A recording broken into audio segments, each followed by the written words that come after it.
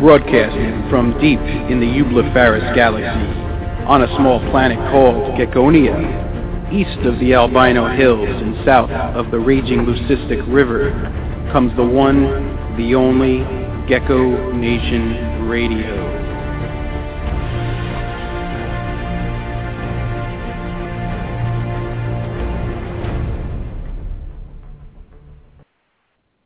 Good evening, everybody. Today is Sunday, August 24th, 2014. And I'm going to start the show by saying that tonight we're going to be talking about some controversial recent events in the world of herpetoculture.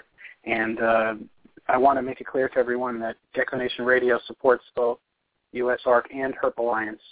And going forward, I want everybody to know that tonight's show is going to reflect varying opinions on these recent current events, and it's up to all of you guys to decide how you feel about certain things. And I respect everybody's opinions out there, of course, and I try to keep things as fair and balanced as I can here on Gecko Nation Radio. So I hope you guys can benefit from this information tonight. And I'm also going to be posting in the chat room links that you guys will find useful to some of these current events, okay? And tonight I am going to be joined by Andrew Wyatt and Erica Walsh from Herp Alliance in the beginning segment of the show. And then later on in the show, we're going to be talking with James Tintle from Tremendous Tricolors. So I think you guys will like that. He's got some incredible tricolors, milk snakes, and king snakes that he's been selectively breeding. They don't look anything like they used to. As far as wild types, he's got some incredible like stripes and jungle patterns and stuff I've never even seen before. So hope you guys will like that. But before we get started, I want to thank our amazing sponsors. Gecko Nation Radio would not be possible without its sponsors. So check this out. Gecko Nation Radio is a David's Fine Geckos creation and production. You can visit the show's Facebook page at Gecko Nation Radio. I also have a great family-friendly group on Facebook called Gecko Nation. Apply for membership today. Gecko Nation Radio is sponsored by Reptiles Express is the absolute best live animal shipping company with great low rates. Debbie is the queen of customer service and will make sure your precious cargo gets to where it needs to. They also have a wide array of shipping supplies from deli cups, snake bags, heat packs, and more. Visit reptilesexpress.com and become a member today. Longhorn Geckos is a father and son collaboration. Daryl and Kate Burton specialize in the best Super Tangelos, Pastel Raptors, white and yellows, and really nice wild types. Follow them on Facebook at Longhorn Geckos and on their new website coming soon.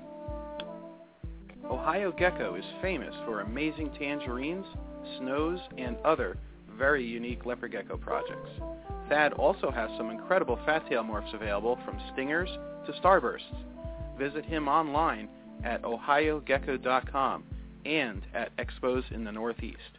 He is also the owner of geckoforums.net.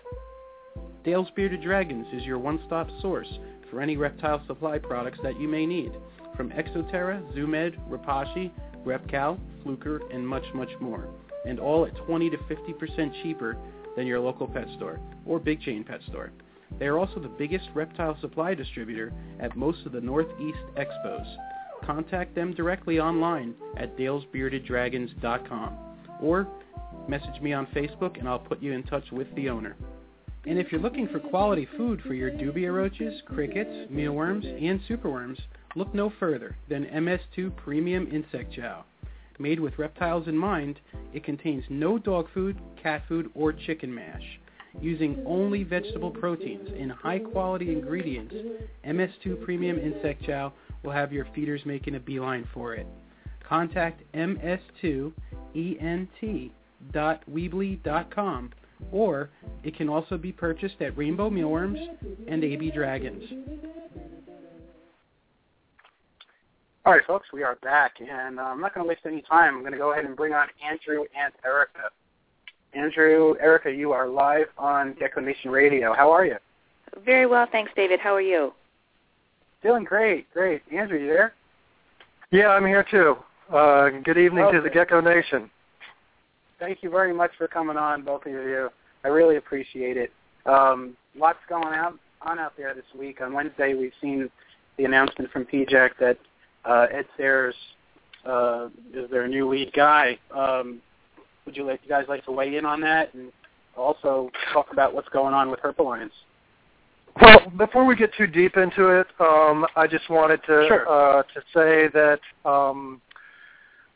we are going to talk about some controversial issues this evening, and I just want to make it clear to everyone that I am a supporter of USARK, the United States Association of Reptile Keepers. After all, I am the founding principal member of the organization and spent 5 years building it and putting it in a position that it could potentially make a difference. So I wish nothing but the best for USARK. However, I am not and have never been a big fan of the big pet industry that is represented by PIJAC. And anybody that is familiar with my record and my writings knows that I've been warning the industry, the reptile industry, about PIJAC and potential conflicts of interest that are inherent in PIJAC and why that was not a good thing for herpetoculture. And so I just wanted to get that out there before we get deeper into the conversation. Okay, absolutely, Andrew. I'm going to let you just speak your mind here tonight, because I'll be honest with you, I really haven't formed my own opinions about everything yet. I'm kind of just still taking everything in and doing my own research. I shared a few links for the folks in the chat room to follow and read up on as well. And I want to believe that these people have the reptile industry and the animal industry and our best interest in mind. I want to believe that, but I also know that there's a lot of hoops that organizations have to jump through, and a lot of favors have to be done, backdoor stuff, and it's a big, complicated process, legally to get anything done today. And what we see on the front page of things is just the tip of the iceberg. There's so much stuff that we don't know, or we'll never know. So why don't you enlighten us a little bit, and especially for people that don't really know the history of everything, enlighten us on what's going on and how this could affect us, perhaps, maybe. Well, we might not have enough time to get into. This is a long and storied history. This has been developing since even before I was intimately involved in the industry as a leader. Andrew, so we're talking about going back a decade. Okay, I can give you guys up to 40 minutes if you like. Just okay. So you know. So we're talking about going back, more than a decade. But what I would encourage people to do. We don't necessarily have to do that, though. We don't have to go back that far. I understand. So what I would encourage people to do is to go to usherp.org, USHERP.org, and read some of the things that we've just recently written. It really fills in the backstory in detail so that you can understand what has taken place, why it has taken place, and some of the implications for the future. Of course, we're going to touch on some things tonight, but if you really want to dig into it and understand it, I would highly suggest you go back and read that stuff.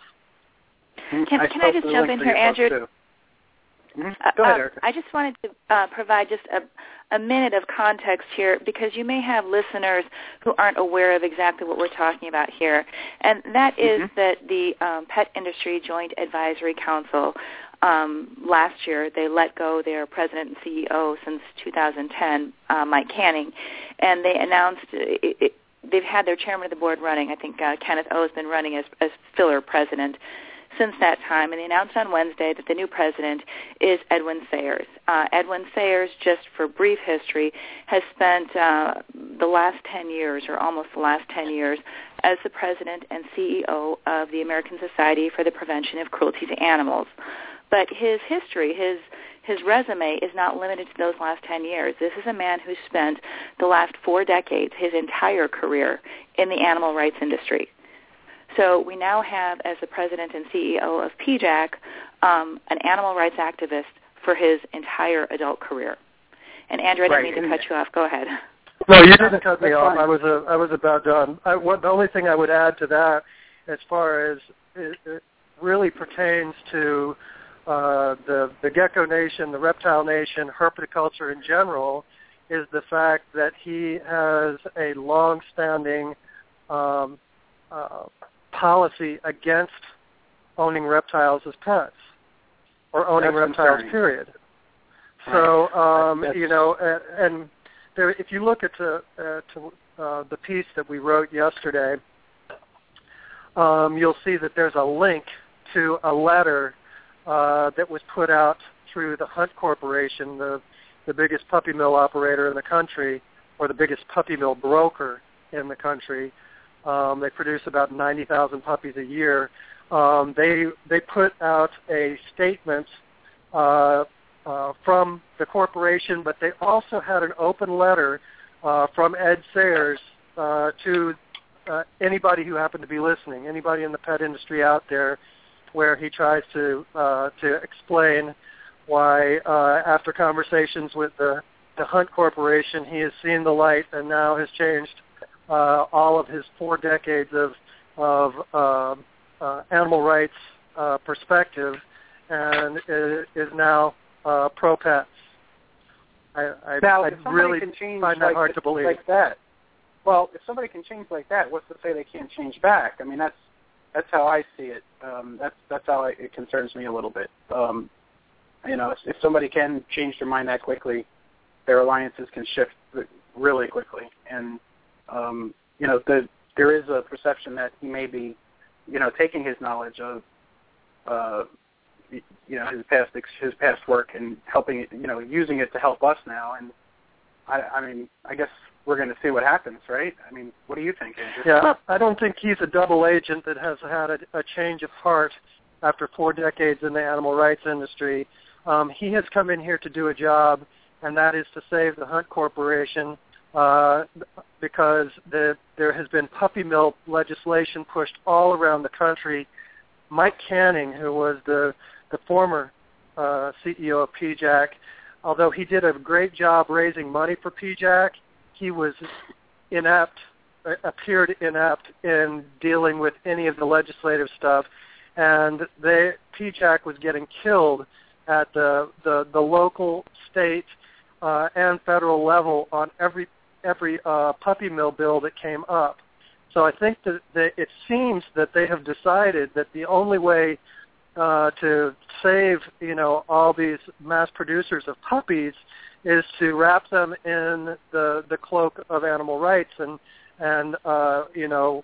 somehow claim credit for cleaning up puppy mills and legitimizing what the Hunt Corporation does. And to do that, they felt their best shot was to hire Ed Sayers, who has, spent 4 decades and has credibility with the animal rights people, and they are going to make a dramatic shift in the pet industry and the priorities and things that they find important. Worst case scenario, Andrew. What do you think? Sorry, Eric. What do you think? I couldn't hear you. I was just going to say, what's the worst case scenario with this move? The worst case scenario?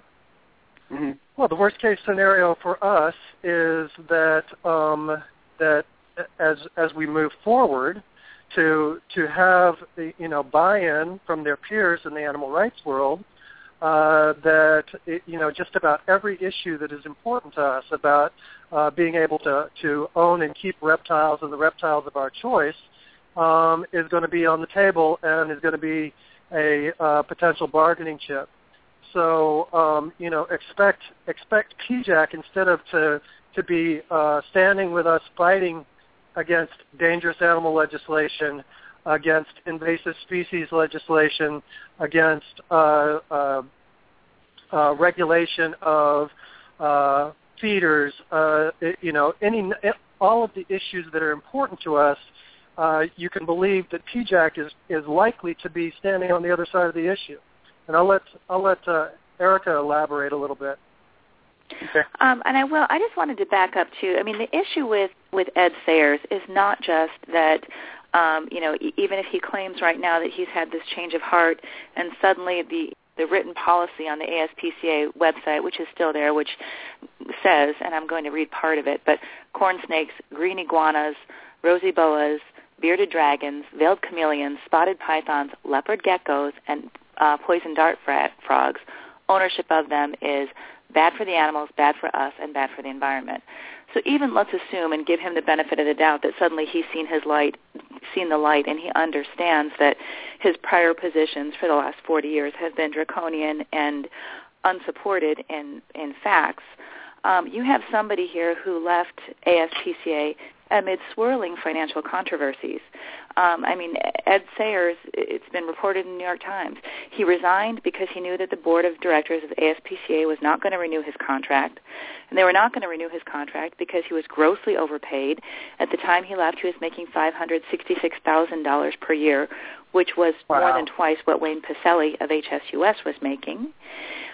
He had just paid out a $9.3 million settlement to Feld Entertainment for ASPCA being one of multiple plaintiffs, but the principal plaintiff pursuing litigation against Ringling Brothers for alleged mistreatment of elephants, when it was later found that his principal witness, ASPCA's key witness, was being paid by the other animal rights crony organizations that came in as plaintiffs.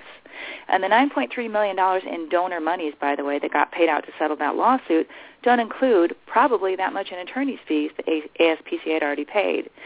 So, and there are more instances like that. There was, he tried to organize a dog walk in New York, and he ended up paying, the ASPCA board had approved a $125,000 budget for it. They ended up paying the consultant $400,000 for it, and the event netted ASPCA $14,000. So this is a person where even if you take away his ideology, which I think is very, very suspect, you've got somebody who is surrounded by financial improprieties or questions regarding possible financial improprieties. And so, you mix those two things together, and, the one thing that he did do for ASPCA, he increased donations. He was really good at raising money, but he was also really good, apparently, at spending money without a little bit recklessly. And so, that's a combination. I don't know what the PIJAC board was thinking of when they decided to bring him in. I have spoken to, confidentially, some of the board members, and it was by no means a unanimous decision. But this is a person who comes to head PIJAC who, at a time when the right to own animals, and I don't mean just own animals as pets. I mean own animals as business, own animals for food, to put meals on the tables, to keep meat at a price that is affordable for all families in America. We are under an unprecedented onslaught of legislation against us. And they chose this person at this point in time. And it's really, I think that it is an appointment that was reckless on behalf of PIJAC. If you go to their website, if you go to their Facebook page, people from all walks of animal life are outraged by this decision, and I think rightly so. We have seen that NARBC, who, as you are, I'm sure, very well aware, used to have auctions, and, PIJAC and USARC were the joint recipients. They immediately said, we are no longer donating to PIJAC with this appointment, and I think that's the responsible thing to do. And it may be that Ed Sayers is going to prove us all wrong. Yeah. It's huge. It may be that Ed Sayers is going to prove us wrong, but that's going to take time. It's going to take a lot of time to figure that out. And so, from our perspective, and I want to echo what Andrew said, I'm a supporter of USARC. USARC is the only trade organization out there that is fighting for the rights of reptile keepers, the only one. Herp Alliance no longer does advocacy. USARC did file a lawsuit. Andrew and I both said for a long time a lawsuit needs to be filed, and they stepped up and they did it. But USARC has also, in 2013, in their press release, announced that they were partnering with PIJAC on certain issues, and they said that they needed PIJAC on those certain issues. And in fact, what they actually said was USARC is committed to working closely with PIJAC, and they said they needed them to partner. they reiterated this in 2014 because in their 2014 promo flyer that they have out, which is available on USARC's website, it says, and I'm going to quote it, USARC is committed to a working relationship with PIJAC concerning the entire pet industry.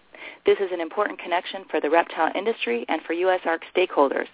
PIJAC is an established organization dealing with anti-pet legislation, and USARC will partner with them and make the entire American pet community stronger.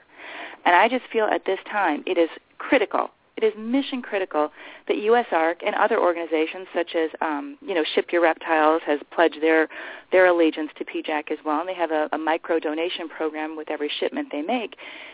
People like this, leaders in the industry, need to step back and say, wait a minute, don't give your money there. Let's take a wait-and-see approach. We are not part of this. It's up to PIJAC to prove it to us right now that they're going to be in it with us. And, PIJAC's little summary statements that they've put out there, they're self-serving and pre-prepared statements from the Hunt Corporation and from Ed Sayers. That just doesn't get us there. If there was a time that people needed to stand together in the reptile community, that time is now. And supporting PIJAC when they have made such a controversial decision is the wrong choice.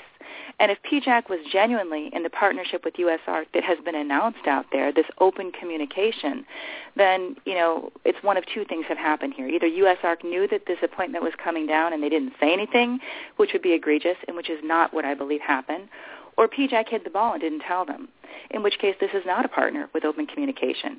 And we all need to distance ourselves from PIJAC now. We got to closely watch them, absolutely. I think there's no doubt that they've been hiding the ball, even if you look at the statements that PIJAC made announcing the appointment of Ed Sayers as the new president and CEO. Not once do they mention any connection to the ASPCA. Not once, So they've definitely been trying to hide the ball on that. They're not proud of it. They know that it's going to be controversial, but somehow they have decided that it's necessary to sell this idea that the people that are producing mass-produced puppies for pet stores in America are not puppy mills, and they need to somehow legitimize them, and Ed Sayers is going to be the guy to spearhead that effort and be able to sell it to his animal rights peers. And I suspect that it's going to look a little something like this. They're going to PIJAC has always been known for wanting to create best management practices. My concern in the past has always been that they want to create best management practices that only the biggest interests, only the people they like the most can accomplish. That way, they eliminate all the small players. Only the biggest players are left standing. That's always been my problem with them. They want to regulate competitive advantage, competitive business advantage, and they basically want to get rid of the small people that are nickel and diming the big operators. So what I envision happening here is, with the input of the rest of the animal rights industry, they are going to come up with a set of best management practices, and I think they're already underway with studies at Purdue University and other things that they're involved with, in creating a set of best management practices for these commercial puppy producers, what has been called in the media and by the animal rights movement puppy mills, okay? So they're going to create a system of best management practices, possibly even some kind of an accreditation system, so that the suppliers for the Hunt Corporation can become accredited and legitimized, while everybody else is going to stand on the outside looking in and be regulated right out of business. Because what the next step would be is to craft legislation with the help and support of the animal rights people, HSUS. They get behind it, instead of fighting the puppy mill, fighting on the other side of the puppy mill issue from the pet industry. They're both on the same side. They've come up with this accreditation system. The Hunt Corporation is accredited. Everybody else isn't. And when, at the end of the day, they pass this legislation with exemptions for the PIJAC accreditation, and then hunt is legitimized. Everybody else is illegalized. Hunt gets rid of all of their competition and become legitimate, while both sides, the pet industry and the animal rights industry, pat themselves on the back for cleaning up puppy mills, and it provides a huge platform for fundraising for them. Because I'll tell you what, one thing that Ed Sayers has never been criticized for is his ability to raise huge amounts of money. And don't think for a second that wasn't a big factor in PIJAC's decision to hire them. They've got dollar signs in their eyes. Okay. There's another issue, too, that I want to raise here, and that is that I don't know if you're aware of this, David, but PIJAC has for quite a long time had a Herp committee, and their Herp committee has involved many leaders in this industry, people who are large breeders, show promoters, that sort of thing. And one of the major things I put that link in the group, too. Did you? So okay. Did you put the link to the best management practices for rodents that they just put out in September of 2013? No, I'll find out. The reason I'm raising... I'll definitely put that one, too. Okay. The blog that we posted earlier this week, the first blog on Ed Sayers being appointed, I provided a copy of the best management practices that they came up with, so you can get it from there on the Herp Alliance website.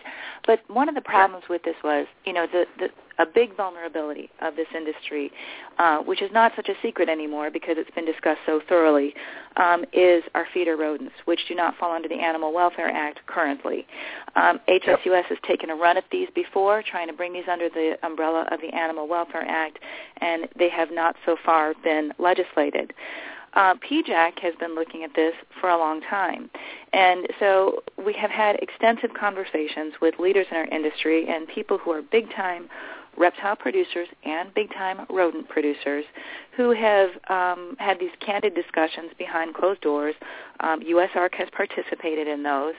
And now all of that information is vested with PIJAC under the direction of Ed Sayers. And so in September of 2013, they came out with best management practices. But, Andrew just outlined a situation about accreditation for puppy producers, commercial puppy producers, high-volume puppy producers. If a similar best management practices and accreditation scenario is implemented with respect to feeder rodents, what it's going to do, it's going to drive all the small feeder rodent producers out of business. It's going to make the cost of feeder rodents the subject of what will be virtually a monopoly for the big-time producers that can afford to get accredited by whatever system PIJAC might come up with. And it's going to make the cost of owning reptiles cost prohibitive, because when we can't afford to feed our animals anymore, we can't afford to keep and breed them, can we? Right. And this would be a huge feather in the cap of the animal rights industry, who never wanted us to have reptiles anyway. It would be a huge feather in PIJAC's cap because it's going to create an income stream for them, and it's going to help them control business for their cronies. And for they're going to pick the winners and the losers. And the lucky few large producers are going to make a mint off of it. And everybody else. This has been a bone of contention and my biggest problem with PIJAC since day one. And they've got two programs. They've got what they call NRIP, the National Reptile Improvement Program, and then they've worked on kind of a rodent version of NRIP, but then modified that again back in the summer of 2012. But it's basically both are best management practices, one for reptiles and amphibians, one for rodent production. And the reason I've had such a big problem with it is not because I don't believe in best management practices, but because of the way it's been couched and the way it is basically going to squeeze out all the medium and small players. And I have been roundly criticized over the years for not playing nice with PIJAC and calling them out on stuff over and over again, to the point where people were saying, oh, he's not a team player. Oh, he doesn't play nice with others. Well, the chickens have come home to roost, and now Ed Sayers has got all the intelligence from PIJAC and all the information that the reptile industry has fed them about rodent production, about reptile production, about all of it. They're going to know about all of this stuff in detail now and moving forward. So 30 years of intelligence on the pet industry is all of a sudden going to be in the hands of Ed Sayers. How do you feel about that? God. Not too good, no. And these are all facts too, folks. Just right. I mean, this is all factual. There's no embellishment. We have the links. I'm posting the links, and you guys can do this research for yourselves. It's concerning to say the least. Concerning to say the least. And, let me speak to that for a minute. Herp Alliance is a supporter of USARK, too. And, people get very bristly when we criticize specific events that have happened or we offer suggestions that are not in line with what USARK is doing. But just because we support the organization does not mean that we or any individual or any other organization out there needs to swallow hook, line, and sinker and support rah-rah every single thing that they do. That would be very counterproductive. One of the biggest problems in the reptile community, because what we have is a large number of people who are extraordinarily passionate. They're really, really passionate about their animals. They're passionate about conservation. They're passionate about breeding projects. That's what has made this one of the most successful captive breeding projects of all species, is what has happened within the reptile community. However, they get very caught up in, I like this person and not that person, and this organization and not that organization, and I don't like it that such and such said this and that, and they get caught up in the 14-year-old drama of gossip. And they sort of, as a group, tend to not pay enough attention to the actual issues. And we are getting steamrolled on the issues. I mean, we had one victory in Illinois, and since 2012, this is the first victory that we've had. Illinois was a huge win, and it was a huge win that, was worked on for many years by a handful of people. I was one of the people who was assisting with that. Scott Ballard from the Illinois Department of Natural Resources, gets all the credit for doing it. But there is momentum that is being built against us. Lay people don't like us. They don't understand why we want to have reptiles. They don't understand people who like snakes. And, we need to take control of that dialogue. We need to take control of the legislatures, and we need to show that we are not the high-maintenance deadly predators that HSUS keeps saying that we are, that our animals are also pets, that our animals can also be safer, that statistically, and I think you know that I collect statistics on this all the time, reptiles, large constrictors are safer than dogs, than horses, than cows, than deer, than ants, than mosquitoes. Statistically, this is not a demographic of animals in captivity that pose a risk to the public or even to their owners. And, I can even give you statistics using HSUS's own statistics, what they say has happened, and we're still a de minimis risk. De minimis. And by de minimis, I mean hundredths of 1 percentage point. So, but we need to have people, we need to have constituents. Everybody who's listening right now who has a leopard gecko and says they're not trying to legislate me, yes, they are. Yes, they are. And look what's happening in West Virginia right now. And so people need to get serious. They need to educate themselves. They need to learn how to speak about these issues. They need to learn to speak the language of legislators, and they need to learn how to grassroots organize themselves. USARK, when it started, and of course I wasn't involved then, was a grassroots organization that Andrew started. And back then, it was not as sophisticated as it is now. As we have learned about the animal rights opponents, they have learned about us too. You've got Wayne Pacelli going on and knows Andrew Wyatt by name. They know what we're going to say. They are trying to take this in pieces now. So sometimes when you see HSUS used to bring one great big mega bill in a state, they now bring it as a dozen tiny little bills, each one with a little piece, and they build on those pieces. And, it's, in my opinion, USARK is no longer a job for one person. I have met Phil Goss. I like Phil Goss. I think he is a man of extreme integrity. He is articulate. He is charismatic. He's likable. He presents well. But you know what? He's not an attorney, and he's just one person. And it does seem as though USARK, in the beginning when there's a change of management, you expect an organization to have some startup hiccups, but eventually you expect it to grow legs and run for itself. And I don't think that Phil Goss can pull this whole freight train by himself. And so people are going to have to get more savvy. Well, the thing we need is Go ahead, Andrew. One of the things that we need is people who are actual policy experts in areas, in a position to do something about it. Okay, and let's use PIJAC as an example, because it's likely that in the vacuum of Marshall Myers leaving PIJAC, he was the founding principal of PIJAC and basically ran PIJAC for about 30 years. When he resigned in 2010, they hired Mike Canning, who was basically a guy from the finance industry. Okay, he knew about credit cards, he knew about money. And when he came to PIJAC, he was great at raising money, and he was great at cheerleading and rah-rah. He knew nothing about the policy side of it. He knew nothing about the legislative side of it. And he got steamrolled by much more sophisticated opponents in the animal rights world. Okay, so the reptile world needs to make sure they don't fall prey to that same kind of mistake, because it's likely that this fiasco with Mike Canning at PIJAC and the fact that they got mowed down for the last 4 years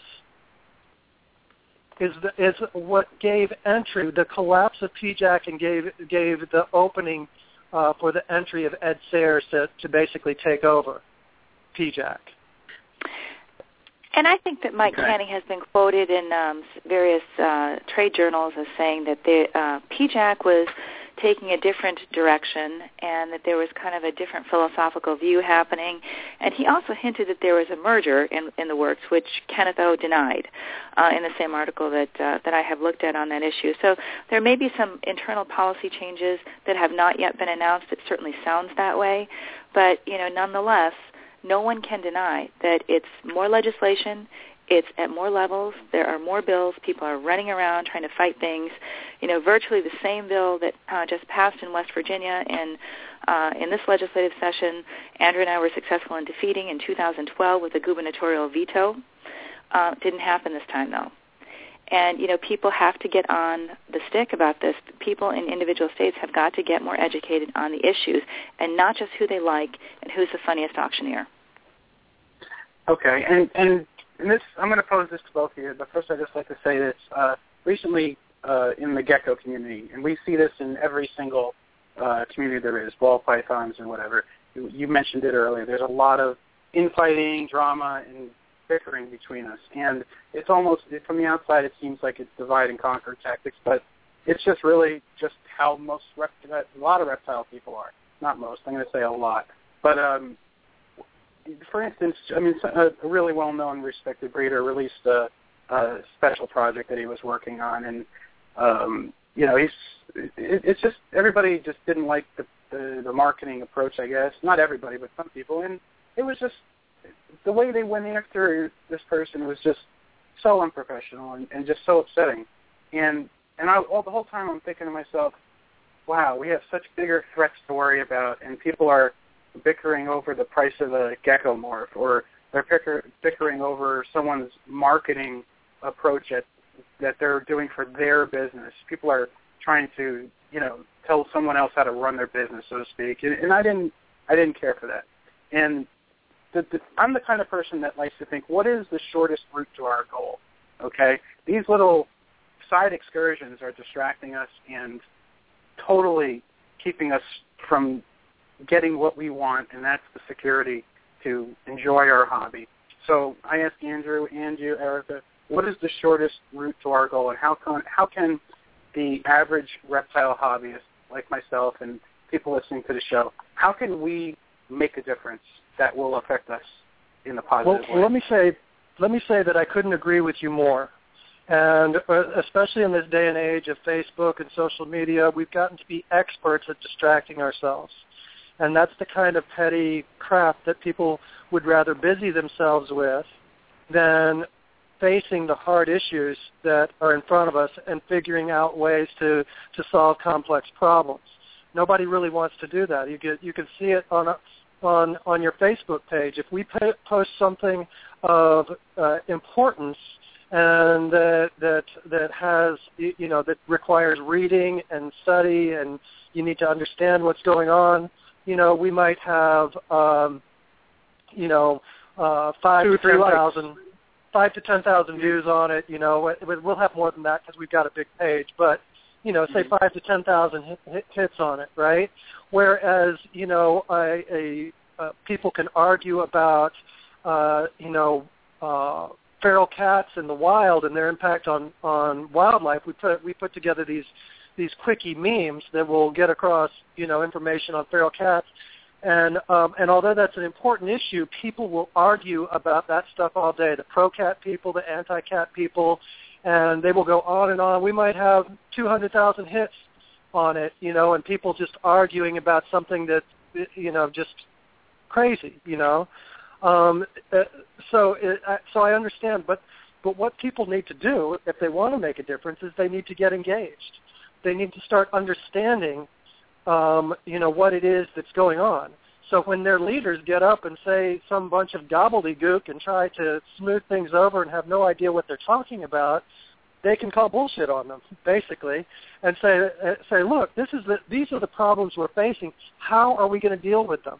So it's up to the individuals to educate themselves and then to get involved, to get involved at the grassroots level, and make the phone calls, give feedback to your representatives, not only your congressional representatives, but your trade association representatives.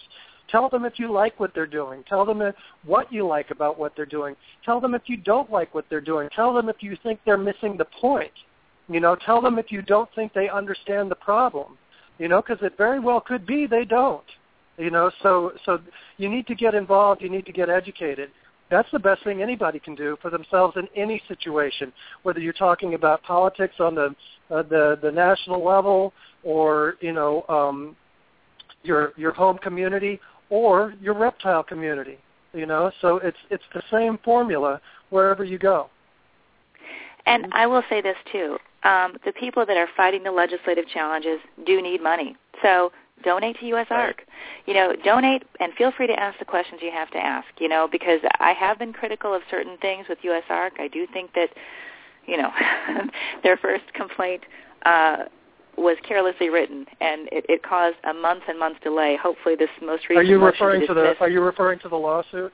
The federal lawsuit, yeah. And as it stands right now, I think that for anybody who doesn't know, USARC did, once the government filed its initial motion to dismiss, USARC in its response had sought leave to amend, so they sort of acknowledged that their complaint was inadequate and that they could plead better facts, which they then did.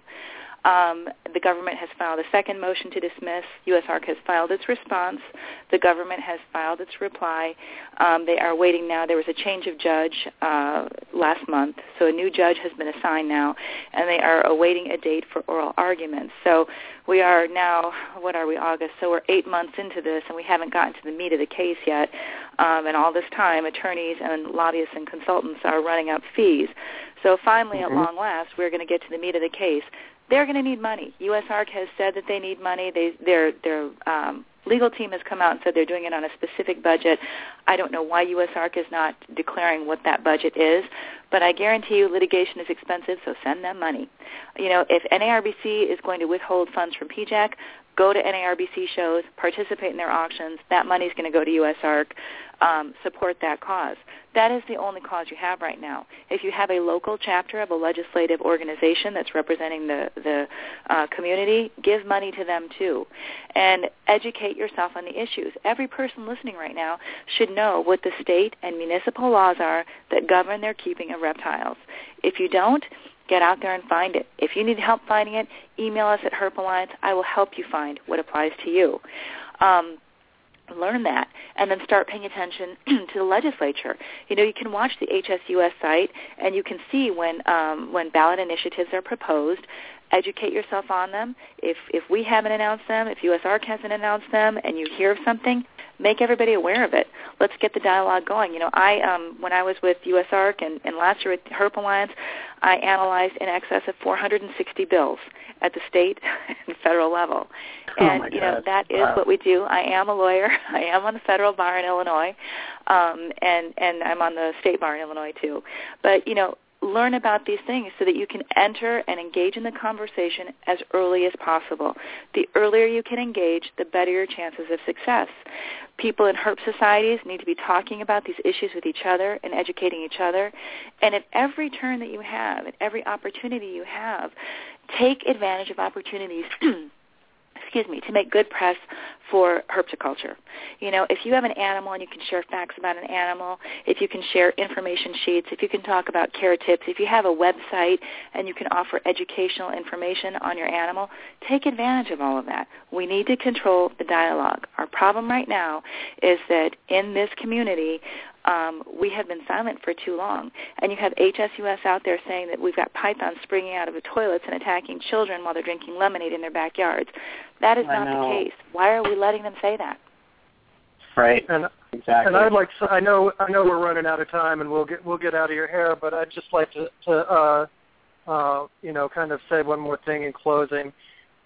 You know, because of the fact that it is looking like the pet industry will no longer be on our side, so to speak, if they ever were, they expect there to be a heavy legislative calendar in 2015 at the local, state, and federal level, and look for the types of things you're going to see. Is you're going to see dangerous animal legislation, you know, classifying all kinds of animals as dangerous and banning them from possession at the state level. Look for potentially at the federal level some kind of regulation of feeder animal production. Look for the continued legislation and regulation regarding animals that are potentially invasive species, and that the gloves are going to be pretty much off now because, you know, not only are you going to see these things fielded by HSUS, ASPCA, and their friends, you're going to likely see, and I may be wrong, and I hope I am, but you're likely going to see PIJAC supporting these initiatives. So they're not going to be on our team. They're not even going to pretend that they're on our team. They're going to pretend like they're on our team long enough to get as many donations as they can, get the new president settled in, and then they're going to go about their business, because their business, in the big picture, reptiles are a very, very small piece of the pet industry. The biggest parts are the mass production of puppies and the sale of dog food. Okay, that's where the pet industry is going to be focused. And if they end up losing, the support of reptile people, I think maybe NARBC was kicking them somewhere in the neighborhood of $30,000 to $50,000 a year. That's a drop in the bucket in Ed Sayre's world. Okay, this is a man that raises millions and millions of dollars, so that's not going to bother him much. And there's nobody left at PIJAC that anybody in the reptile industry knows. All the people from the last decade that we've been working with, they're all gone. They're all gone. It's Ed Sayre's world now. Unless you know a couple of the people on the board of directors, those are the only people you might recognize. Rolf Hagen from Hagen is on the board. John Mack is on the board. The rest of these folks you probably don't know. Petco, PetSmart, they're on the board. You know them too. But they've made the decision collectively, unless they're resigning off the board, they've made the decision collectively to hire Ed Sayre. So, let's point it's a brave new world. Also on the board is a representative of the Hunt Corporation, and I just wanted to add on to that, Andrew, something you said earlier. Hunt Corporation in 2007 shipped 90,000 puppies around the world, not just in the United States. They also ship puppies overseas to Asia, to Europe, to the Middle East. They ship puppies everywhere. and also Petland, who is the largest distributor of the puppies that Hunt Corporation distributes. Those two are also on the board. Until PIJAC has proven to us that they're back in our corner, I think it is incumbent upon every industry leader out there, including USARC and anybody else who's offering to donate money to PIJAC, to withdraw support until the situation is cleared up. I think this is a drastic time, and drastic times do call for drastic measures, and we cannot trust agencies and businesses that are going to partner up with Ed Sayers. Also, I'd like to say that everybody needs to make their position clear, where they stand on this issue. Don't just say, trust us, it's going to be okay, and keep your opinions and your positions under a cloak of secrecy. Let's hear it. Where do you stand on this? Do you like this? What are your concerns? Right. So I think everybody should be speaking up. But do your homework first, folks, so you can form an educated opinion. Read the information, follow the links, spend a little bit of the time, during one night during the week, and do some research. So you're not just reading comments on a post on Facebook and wasting time commenting there. You know what I mean? All right. Andrew and Erica, thank you. Read on the Herp Alliance site. On the Herp Alliance site, read the article that's called "Sleeping with the Industry" or "Sleeping with the Enemy." Why is PIJAC in bed with animal rights? That will give you a lot of background on what this stuff is all about. Yep, absolutely. All right, thank you, Andrew and Erica, so much for coming on. I really appreciate you giving some of your time to us tonight. Thank you. Thanks so much for inviting us, David. I appreciate it. Anytime. All right, take care. All right, good night. All right, bye now.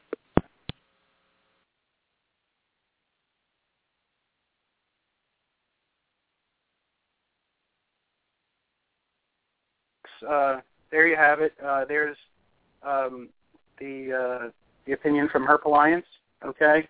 I'd also gladly welcome USARC or PIJAC. They're more than welcome to have their own time on my show anytime they like for a professional interview. On this show, we don't do ambushes or any kind of immature antics. I like to keep the discussions in a mature and classy and professional way. So we have to move the show on now, and we're going to go ahead and jump right into the news with Mr. Steve Barker.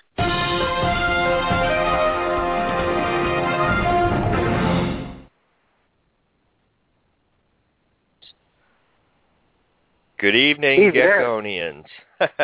Hey. There you go. All right. I'm sure you have some news for us tonight, right? Oh, yeah. I'm going to start out with a bad story. All right. All right.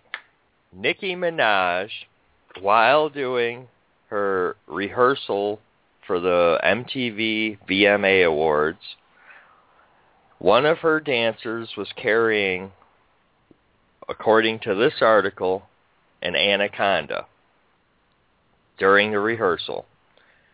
Anaconda bites dancer. She was sent to the hospital. Oh my God.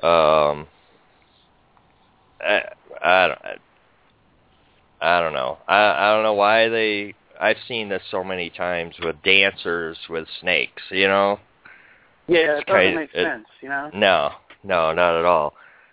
So the snake bit her while she was dancing. Yep. That leads us to our next story, which is also Nicki Minaj, backup dancer, bit by boa constrictor, not an anaconda. So one article says it was an anaconda. The next article says it was a boa constrictor. Either way, it's bad for reptiles. It's a bad rep for reptiles. Yeah. All right. And what do you expect? I mean, dancing is fast movements. So, yeah, snakes don't like that. Can't they make fake looking snakes now that dancers can throw around or something? I mean. Yeah, you would think so. I used to have some pretty realistic ones when I was a kid. So those rubber snakes, Yeah. I don't need to use live ones. Oh man.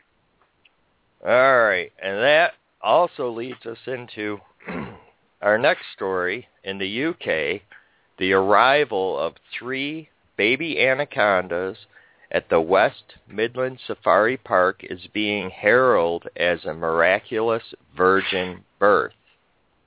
It's believed they are the first snakes of their kind ever to be born in captivity without any help at all from a male.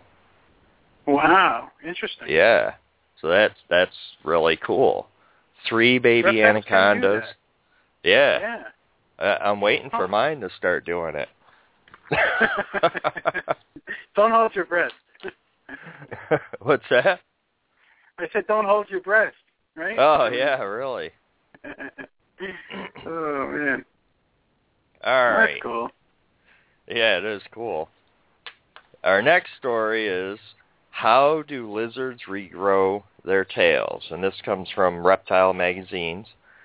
Scientists have studied the genes that are turned on in green anoles when it loses its tail. What the scientists discovered is that when the lizard loses its tail, genes, including 326 genes are turned on in specific region of the tail to regenerate, including genes utilized for embryonic development, wound healing, and response to hormonal signals. And it is hoped that this discovery will help with spinal cord injuries, birth defects, and treatment of diseases such as arthritis. Interesting. That's cool. Yeah. I saw that article. I didn't get a chance to read it, but I saw it. Yeah, what I thought was cool was the embryonic development. Genes that are used, for embryonic developments. That's pretty cool. So kind of like hopefully down the road it will help people. Yeah.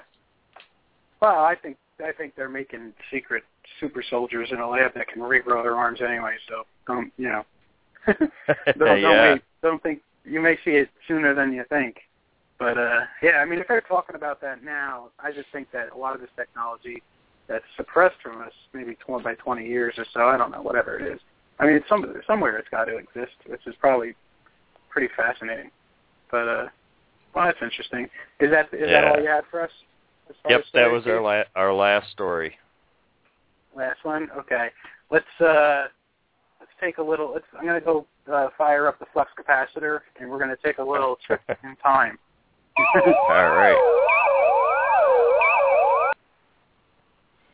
All right. March 10th, 1938. Horned reptile found in field near Newberry, and this is in South Carolina. A horned snake, rare in this section, was displayed in a quart bottle on the streets of Newberry by Ben F. Melton of Newberry, who found the snake while plowing in a field near the city. The poisonous reptile, which does not bite but stings instead, appeared to be lively in captivity. It appeared to be about 6 months old and was about 18 inches in length, and the stinger, hard as a rock, was more than a half-inch in length. Well, that sounds like an alien if I ever heard of it. Yeah. March 10th, I don't know of any. 1938. That is crazy. How did you think that went up? Jeez, that's crazy. I don't know. I randomly search, I might type in reptile, snake, lizard, anything, and then put it into a time period and see what I can find. And that was one that I came up with. And it came out of the Herald Journal. I wonder if it's still on display somewhere in that town, perhaps. Anybody living in that area should go check it out. Yeah, I don't know. Right? I mean, geez, what if it was some kind of weird mutant creature that was discovered? You never know. I'm sure it's just something common that they're mistaking for something else, but, who knows? Yeah. That's weird. Well, I got to say, Steve, I'm seeing some of the pictures you've been posting lately of your snakes and geckos. You're producing some mighty fine animals this year. Yeah, I'm liking them. My pictures are getting better, too. Oh, yes. You got a good camera or what? No, I'm just messing with lighting and background. Oh, yeah? Okay. Yeah, they look great. Really nice. Real professional. Cool. Thank you. All right, cool. Well, thanks a lot for the news tonight. And before you go, you want to give us your feeling on the recent events with PIJAC, or you want to not touch it? I'm kind of up in the air, but I'm really nervous about it. Yeah, I know. That's how I feel. Yeah, the rodent thing I thought about years ago would be a perfect target for snake keepers. Because if they can go after that, we're done, Yeah, pretty much done. I know. Right, if they make it illegal to breed rodents on your own and you can't get them anywhere, that's it. I mean, what are you going to do? Feed your snakes hot dogs? It's just not going to work. Yeah. I don't know. I know. Maybe you can convert some to eat hot dogs. Who knows? I don't know. Yeah, really. And rodents aren't cheap now, really. Right. And imagine after, you take out all the competition. Mhm. Yeah. Snake keepers would be far and few between. Yeah, it'd be like a totally illegal underground operation if it could even be done. It's going to be harder and harder to even break laws in the future with all the surveillance technology and equipment everywhere. So they're seeing crime rates drop drastically all across the nation. Yet, security is heightened in a lot of areas. It doesn't make sense. But I don't know. I think we're living in very interesting times, folks, and don't ever take it for granted. You're going to see some pretty interesting things happen, I think. But all right, Steve. Well, I just want to thank you very much for the news, of course, and why don't you give out your information so people can find you out there? Check me out on Facebook and YouTube under BC Barker Creations. Awesome. All right, we'll see you next week, bud. Thank you so much. Thank you. All right, take care.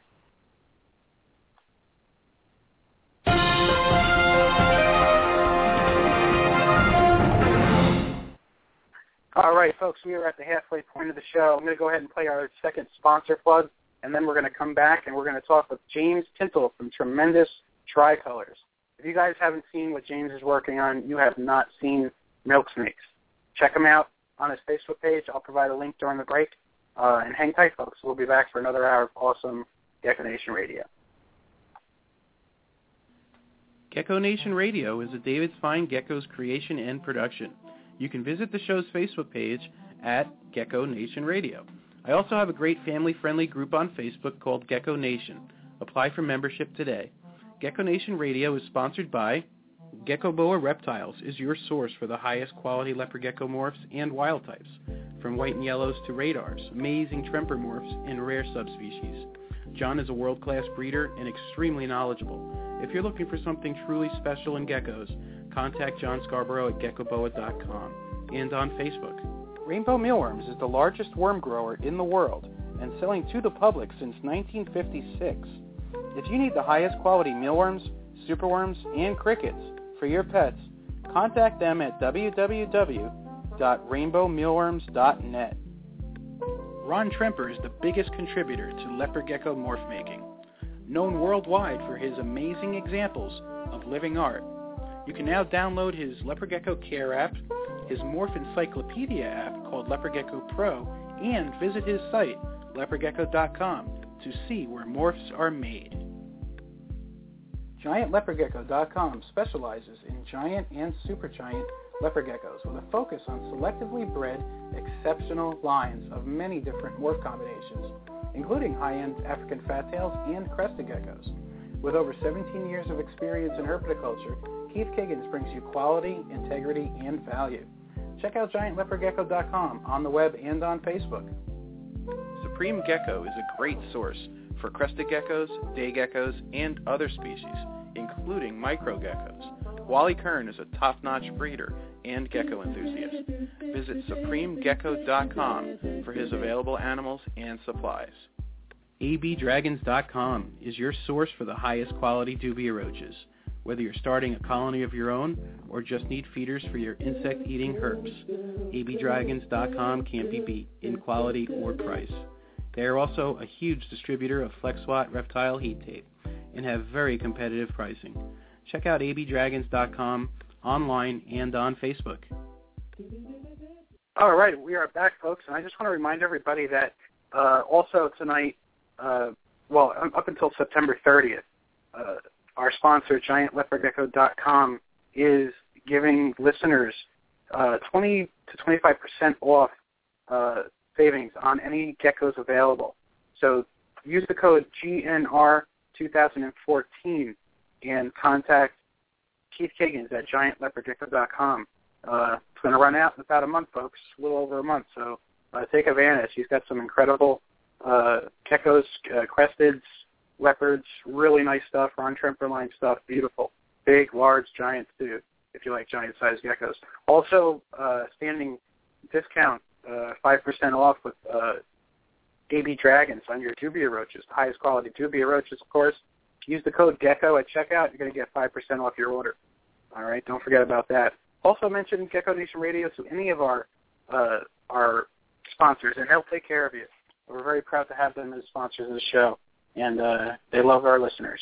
All right, and one last thing before we bring James on, I just want to make everyone aware of this important fact. If you are interested in geckos and other reptile-related radio, check out this real quick.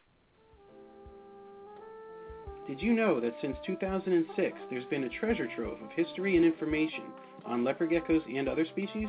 Well, Gecko Forums is the most extensive database of leopard gecko history on the web right now.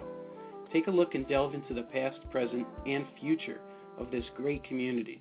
The biggest contributors, breeders, and hobbyists have left their mark there. Now it's your turn. Look, learn, and post away. Need a place to post animals for sale? Look no further. Visit geckoforums.net and become a member today. Gecko Nation Radio is proud to be the official radio show associated with Gecko Forums. Herpentime Radio is my inspiration for GNR. Justin and JD do a terrific show every Wednesday evening at 6 p.m. Eastern and have an amazing archive of shows available for download. Visit them at blogtalkradio.com/herpentime and on Facebook. All right, folks, we're going to go ahead and bring on James Tintle of Tremendous Tricolors. James, you are live on Gecko Nation Radio. How you doing, David? Hey, good to have you with us, James. How's everything going over there? Well, doing pretty good. It's Florida. It's hot. It's wet. It's muggy. Still doing good, Raining though. every day? Raining every day in the afternoon? Yeah. Pretty much. Here. Yeah, I have family down in Kissimmee and Longwood, Florida. And, I know the weather pretty well down there. It's cool. How's everything going with your projects? You're making some incredible milk snakes. Oh, thank you, David. Actually, projects this year, I kind of laid off of. I didn't go for any really stellar animals or first of its kind. Next year is probably going to be the breakout year for a lot of the projects that I actually am working on. Considering I held back animals the past 3 years, they'll all be ready. Some of them will be ready to breed next year, and of course a couple years after. So it's one of those, wait and see with snakes. We got to wait 3 years, and sometimes 4, depending. But so this year I didn't produce a lot of stellar animals. I mean, of course I produced stellar animals, but I'm talking about out of the ordinary type animals. So it's been the basics of what I produced last year and the year before as well. Interesting. I just posted a link in the chat room of one of those incredible animals I was talking about. And this one is, I don't think you have it labeled. It looks like, here it is. Yeah, it's a super striped root-fin king snake. I mean, that is not a natural occurring mutation, correct? Absolutely not. Actually, I'll give a little history on that. Lloyd Lemke went down and collected a male animal, and the last time I heard, this male was actually still alive. I think it's 37 years or 38 years in the hobby, and it was collected as an adult. Anyway, he collected this animal, and it's still alive, you're saying? What? Yeah. Oh, my God. Still alive. The last I heard, it was still alive. Huh. So, yeah. Sorry to interrupt you. An amazing animal. Anyway, Lloyd Lemke had bred it 1 year, and he started producing aberrant-looking Ruthvenite out of this animal. And when you bred the aberrants back together, they produce even more aberrant or somewhat striped, where all the bands were fused together. And it was a few years of working on a project. He actually produced the Super Stripe. The project started many, many years ago. It really wasn't a big deal because the genetics of the project are still unknown to this day. Many will say it works codominant-wise. Some say it's hereditary. In my personal breedings in the past 5 years of these animals, it's a hit-or-miss deal.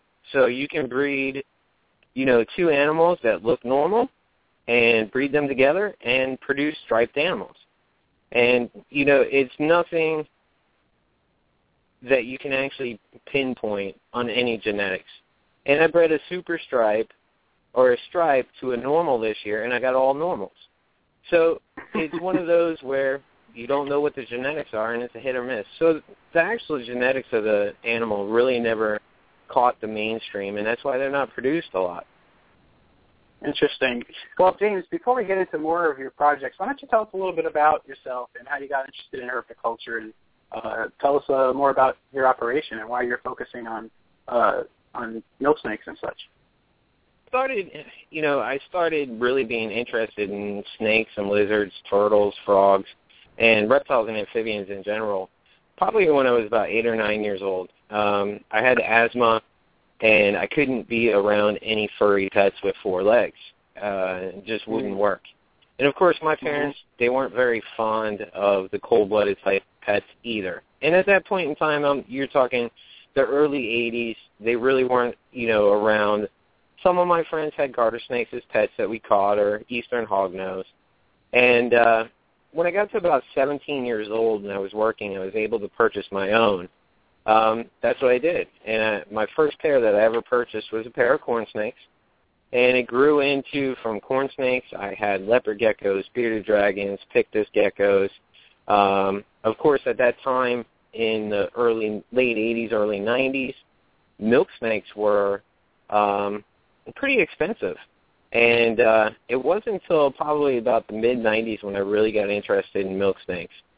And then I took a break from the hobby for a while, but I still stayed, buying magazines, going to pet stores, going to shows. I just wasn't keeping any animals. And when I finally decided that, I had enough time to dedicate to keeping animals again, it was right about the time when most of the big-name colubrid breeders were changing out to ball pythons. And, of course, the prices of colubrids came down, and I thought to myself, I'm like, wow, I could never buy these as a kid, and this is what I want. And that's what I did. And, I bought a lot of old stock from a lot of older breeders that had switched over to ball pythons. And that's where I sit today. And, of course, we have all the cool morphs. I work with some of the morphs, but my main objective was keeping those old lines pure. If so-and-so collected it, I wanted to make sure that it was, from that locale. That was pretty much, where I wanted to range my collection around. So, in short, that's kind of how I got interested in it and where I sit today. Nice.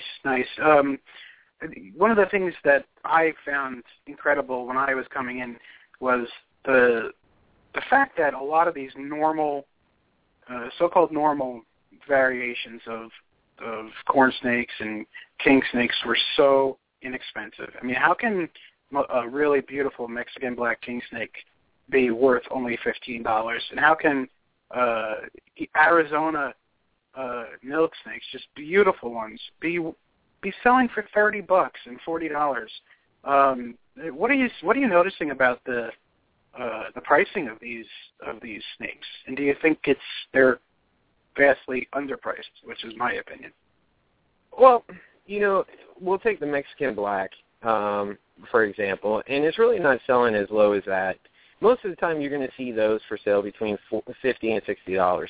That's typically where it is. I mean, a pure black snake is probably one of the biggest sellers next to a pure white snake. Those two, for some reason, really catch the eye of many people, and they're typically, the fastest sellers, and, they bring in a decent amount, $50, $60. When it comes to corn snakes that, could produce clutches of 30 animals and upwards of 50, 55 animals per season when you double clutch them, you just have a lot of stock available. If you ever, in this day and age, the price of the animal is only what somebody's willing to pay for it. If it's somebody's willing to pay $15 for it, everybody thinks that's what the going rate is. A lot of people that keep snakes keep a lot of snakes because we keep them in rack systems, or, we pretty much have a pinpoint down to we can keep so many per square foot, and, this is how much we produce and everything else. And it's kind of shameful to me because it doesn't bring the quality of the snakes any better. It's all about how many can I produce.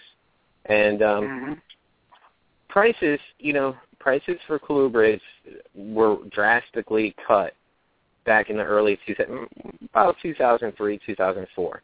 They were drastically cut. Of course, 2007 when we had the economic downturn, that really hurt the colubrid market as well. Ball pythons were the one that kind of stayed the course and kept the price and kind of bailed out, snakes in general throughout the whole economic downturn.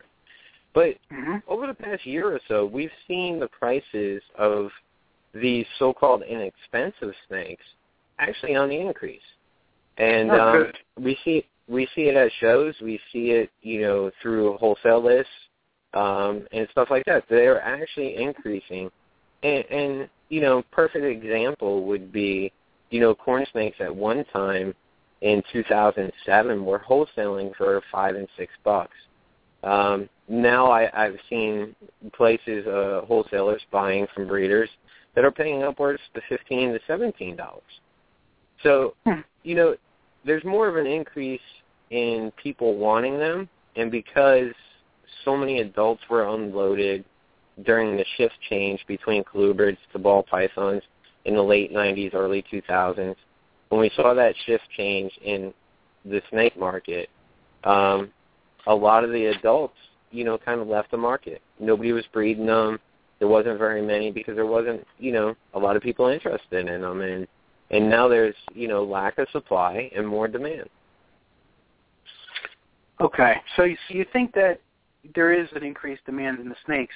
Do you see any parts of the market that are seeing a decrease in demand from your perspective? Well, in the colubrid market, not particularly. Corn snakes has always been a stronghold. It's something I don't work with. But corn snakes have always been a stronghold in the colubrid market. And, milk snakes, king snakes, they always tend to be around. There's no main drivers in there, nothing like a hognose, that can draw the $1,000 or whatever, or even higher. So I don't think there's any real one colubrid that outshines all the rest. I think it's the group as a whole. Okay. Well, that's good to know. And I don't like to see markets on a decline. I definitely want to keep seeing things on an upswing. And I know with the economy out there, people kind of panic sometimes and, think the worst of things. Like, different times of the year just aren't good times for, buying and selling animals. Doesn't mean that, the market is drying up in any, in any sense of the word. One of the things that we're seeing a lot today is auctions, animal auctions on Facebook. Do you have an opinion about auctions, James? Actually, I really don't have an opinion about auctions, and I kind of embrace them. I think Ben Siegel's auctions have really, caught wind. He has, a great following for his auctions. I'm one to say that there is no price dollar on any animal. I don't think my collection is worth such and such. I don't think, Any animal I produce is more expensive than others. I do, because each animal should be taken care of the same way. Whether you paid $15 for it or $15,000 for it, it doesn't matter. It's still an animal. It still needs to be taken care of. So the price fluctuations in the market is only based on the people willing to buy. Of course, yes, I've had people contact me and say, hey, wow, why'd you sell that for that much? It should be going for this. Well, because that's what I feel it was worth. And that's kind of, each individual breeder's idea of what it's worth. I do a lot of research on the markets on what I breed. And, for 2 years, I didn't breed hypomelanistic Pueblo milk snakes. There was no demand for it. So why would I produce them? So I chose to give my females 2 years off. And then all of a sudden, nobody had them. Everybody was contacting me. So the past 2 years, or the past year, I produced them. Once I fulfill the demand, then I kind of back off. Next year, I probably won't produce as many because there'll be more people with them, and there won't be as much demand. So, as a breeder, you have to look at the ebb and flow of what people are interested in. And, prices really, the prices of the hypo Pueblos, I didn't increase them any more than what I paid for them, 5 or 6 years ago. So the price structure kind of stayed the same. It's just a supply and demand thing. And breeders have to look at that, You don't want to overproduce something and flood the market and then sit on 2 or 3 clutches of animals and wonder why you're not selling them. Because last year you produced 7 or 8 clutches. You sold them to everybody that was interested, and now the interests are gone because these people are raising them up. So that's kind of how we as breeders need to really look at the market. Right, and anybody that's coming into the market buying animals for breeding purposes will eventually be in a position where they're actually becoming a quote-unquote business where they have to learn how to market, learn how to basically become a brand and promote their brand. And what would you say to somebody that's thinking about investing in Tricolors and making a little business out of it? What would you say to them? Well, it's funny that you actually say that because this year, a few years ago, I sold some snakes to a client, and he actually produced snakes this year, and he contacted me, and he's like, hey, James, how do I market these things? How do I go about, selling this offspring? And, so to really walk through the steps, each person is going to take their own ideas and market their animals their own way, whether it be by auctioning them off, whether it be by putting them on classified ads, whether it be by going to a show and putting them in deli cups. Everybody's going to find their own way to really market what animals they produce. But the best way to do it is to form, a relationship. And I told him, I said, listen, you take great pictures. You work on taking good pictures. Show your adults off. And I actually wrote a piece for reptileapartment.com, and it's 5 essentials to sell offspring. And I kind of walked through how important each little essential item actually is when you're starting off. And, treat each person, whether it's a person, a 14-year-old at a show or a 35-year-old at a show with a big wad of money in his hand. You have to treat each person equally. And by doing so, you're going to, your business confidence is going to increase, and people are going to be like, hey, he's a good guy in the hobby. He produces great animals. He takes care of his stuff. He's not afraid to show pictures, and that's kind of how that goes. And everybody should, will find their own little way. And you just have to, try it. Try what you think may work. And be unique about it, right? Be original, I guess. Absolutely. Good advice. Mm-hmm. Absolutely. I'm looking at go ahead. And take things from other market areas, like infomercials. And I'm really surprised nobody's done this in the reptile world. Infomercials work great for selling products. But I don't see anybody doing any kind of funny infomercials or kind of sitcom infomercials on YouTube on selling animals. But, it's one of those things that, hey, it worked in other markets. Maybe it would work. Maybe it won't. Maybe somebody will think I'm stupid for doing it. But if you think that way, you'll never find your little niche in herpeticulture, otherwise. Well, I think that's an excellent idea, and I think one of our goals in herpeticulture is to expand herpeticulture, and there's a lot of different ways we can do that. But, there's strength in numbers, and if we can expand it, that's what we need to do. And I think comedic commercials, in a sense, media such as that and advertisements such as that is definitely a win. I mean, I see it as a win all around. But absolutely, right. And it's got to be done tastefully too, though. I would think I think we're gonna have some people being creative in their own way, and it may not be in such great taste either. But I guess it just comes with it, right? Well, of course, you're going to have people try to, we see it too in snakes, and I'm sure you probably see it in leopard geckos and geckos too as well. People that take pictures of animals in dirty cages or a dirty water bowl. And, that's an automatic turnoff.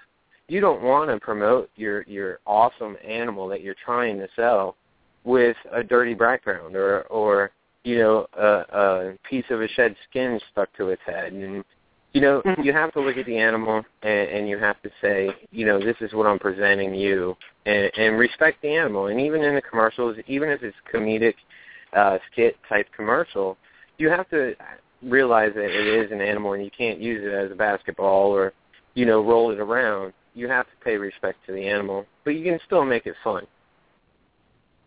This 50/50 California king snake project of yours, I see that you're getting some black spotting in the white bands. What's that about? Is that a genetic trait? Don't know. It's actually something that actually just popped up this year. And a few of the other Cal King breeders, like Doug Donnelly up in New York, he bought some of the offspring, and I have somebody else that bought some of the offspring. And they're going to continue working with it. Of course, I'll still pair it up. I'm not a huge Cal King breeder. It was just something I like, the 50/50 black and whites. They've always been one of my childhood favorites. So it was just something that popped up this year in the clutch. So, of course, I just handed it off to other Cal King enthusiasts and let them see, and they'll be working with them. One of the other Cal King projects that I worked on this year was the reverse wide stripe. Kind of looks like the snake got run over by a tire. Let me take a look and see if I can find that one. That's another project I was working on. And, that was kind of, I picked up some animals in a collection, and I was going to sell them, and I decided to hold on to them, at least breed them for a year to see what popped out. And I was kind of amazed. And it's another gene that quite don't know how it really works. So that's another project that's kind of being shifted to other Cal King breeders throughout the United States to work with. That's cool. That's something I find definitely appealing. Yeah, it's really cool. Now this other one, this hypomelanistic pueblan, is really interesting. It's like a brownish color instead of black, right? I mean, that's the yeah, absolutely. Basically, the black coloration has reduced melanin in it, and it looks like a brown color when it's actually a baby. When it grows into an adult, some of them could be like a silverish gray color, and others will be more to a purplish brown. So they won't hold that solid black like we see in normals, but they'll definitely have a varying shade of either silver to like a purplish brown. Wow. Yeah, that's nice. Now, James, you're not just doing king snakes and milk snakes. You're into all other different aspects of herpeticulture, one being cold-blooded publishing. Do you want to tell us a little bit about what you're doing over there with that? Yeah, well, cold-blooded publishing came about when Douglas Mong and I decided to write a Honduran book. And the Honduran book is basically 40 years of history on Hondurans. We went back and talked to the likes of Louis Porras and down at the Shed and Bill Love and them importing and picking up wild-caught animals and Dave Doherty. And we kind of compiled all the history of all the morphs and pretty much all the lines. And we compiled it all into a big book. And, of course, we have captive care, and purchasing tips, what to look for, how to sex. So we put it all into a book. And it was kind of, the hobby history of the snakes. And Cold Blooded Publishing is actually working with 2 other authors at this time, actually a couple more than 2. I think we're up to 5 other authors right now. Should be looking at some other books coming out. And it's basically, the books are going to be geared towards the hobby history of the species. So that's kind of where we're geared towards on Cold Blooded Publishing. Of course, we have some other aspects that we're working on. We have teamed up with John Taylor over at Herp House Magazine, and John and I are working on some incredible projects to bring herpetoculture through Herp House Mag, the only digital herp magazine on the web as of now. Yes. So we're working on that. By the way. What's that? I said very good magazine, by the way. Well done by John. And yeah, puts absolutely. A lot into that. Absolutely. So we're working on that. And, of course, John also has the reptileapartment.com. And, I've been working side by side with John, helping, kind of really get that off the feet. John had, some incredible ideas, and we kind of saw eye to eye on where herpetoculture should go. And it just kind of teamed off for the past year. And, it's incredible the amount of content and the amount of knowledge that is out there that needs to be put together in a few solid places and kept on hold. So it's just one of those areas with Cold-Blooded Publishing that I feel that, I want to provide other people with the knowledge, with the facts, and that way they can, when they see Cold-Blooded Publishing and they see the logo, they know what type of book it is. Well, speaking of where herpetoculture should go, and that's like a big topic recently, and in a lot of ways it's uncertain, our future, and it's not just herpetoculture, it's in everything. A lot of things are uncertain. What is your opinion about the direction of herpetoculture right now, and where do you think we're headed, and what do you think we should be doing? Well, herpetoculture in general, I think, is growing by leaps and bounds, even continuing today. I think there's always some really new people coming in, and it takes the likes of Brandon Fowler and Roaming Reptiles and Chris Law that go out and do educational and outreach programs that bring the people into us and bring the responsible people into us, and that needs to continue. And those outreach programs, Reptiles in the Classroom, all those things need to continue, and we need to support these guys and support the ones that go out and really, go to birthday parties or do nature center talks or anything like that. And I totally support everybody that does the outreach programs.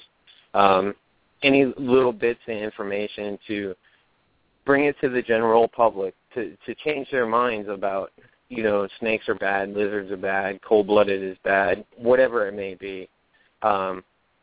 But herpetoculture in general is really moving forward. We have some stumbling blocks that we need to really get over. And I was listening to you earlier, and you were talking about the fighting among us. Well, the fighting among us is always going to be there. But we all know that we have one solid goal at hand. And the problem being is, that solid goal isn't at the importance of everybody. And That's a good point. I don't think you're ever gonna not have the fighting. I mean, I work in Clubrids. We constantly bicker back and forth about hybrids and pure, or hybrids and locality. I mean, we constantly do it. It'll never change. It's been going on for 30 years. It'll never change. It's just something that's normal with it, and some of us believe that, we should be keeping and breeding animals to look at what they actually are. Others want to make Frankenstein morphs. It's not going to change. But I can appreciate both. Well, some people can. And, and I'll kind of toss them a line, but there's an educational value in that argument, too, as well, is, instead of bashing somebody and calling names and calling them, dumb and stupid and you're an idiot for doing it, you need to sit them down and say, hey, listen, okay, don't mind, go ahead, breed the Frankenstein morphs, but educate the people that you sell to so they know what they're buying, so they know what to tell their customers 3, 4, 5 years from now. Keep record keeping really ingrained in, the snakes that you keep so you can pass the records down. So if there ever comes a time when somebody thinks an animal is pure, they can back check it and trace it back and call the person up and say, hey, did you breed this with this? And, oh, yeah, I did. So I really like to see a lot of record keeping come back in herpetoculture. It's kind of been lost through the way. A lot of the old school guys used to really keep really good record keeping. So, I'd like to see that happen. And I'm only talking from experience in the cluebird market, but record keeping is definitely a hot topic for me. Okay, yeah, with leopard geckos, and that's my primary focus, we have the same issue with the purity concern. And, there was a lot of, with leopard geckos, it's a genetic chess game, and a lot of breeders in the past did a lot of mixing to not only prove out genetics, but also to create the different morphs that we have. And, there's speculation on, who did what, and, was this mixed in there? And, we have 3 different albino strains, so, do some of these leopard geckos have more than one albino strain in them? And, of course, yes, some of them have proved to be head for multiple albinos, and that's an undesirable thing in the leopard gecko world. Some of us feel like some of these morphs are just it's going to be, in order to deconstruct them at this point, would be a colossal undertaking. And we're seeing a big trend where people are beginning to invest and appreciate the wild types more because they're inherently, void of hidden recessives that we know of. And do you see that kind of a trend happening with snakes at all? Absolutely. Really? And I've seen it over the past couple of years that natural phenotypes have become more and more the favorite than the multi-morphs or the single morphs. And even single morphs. Going back and trying to find a melanistic corn snake from the original that was collected back in the 50s, you can't find one. And so if it was ever being able to be found, it would be great.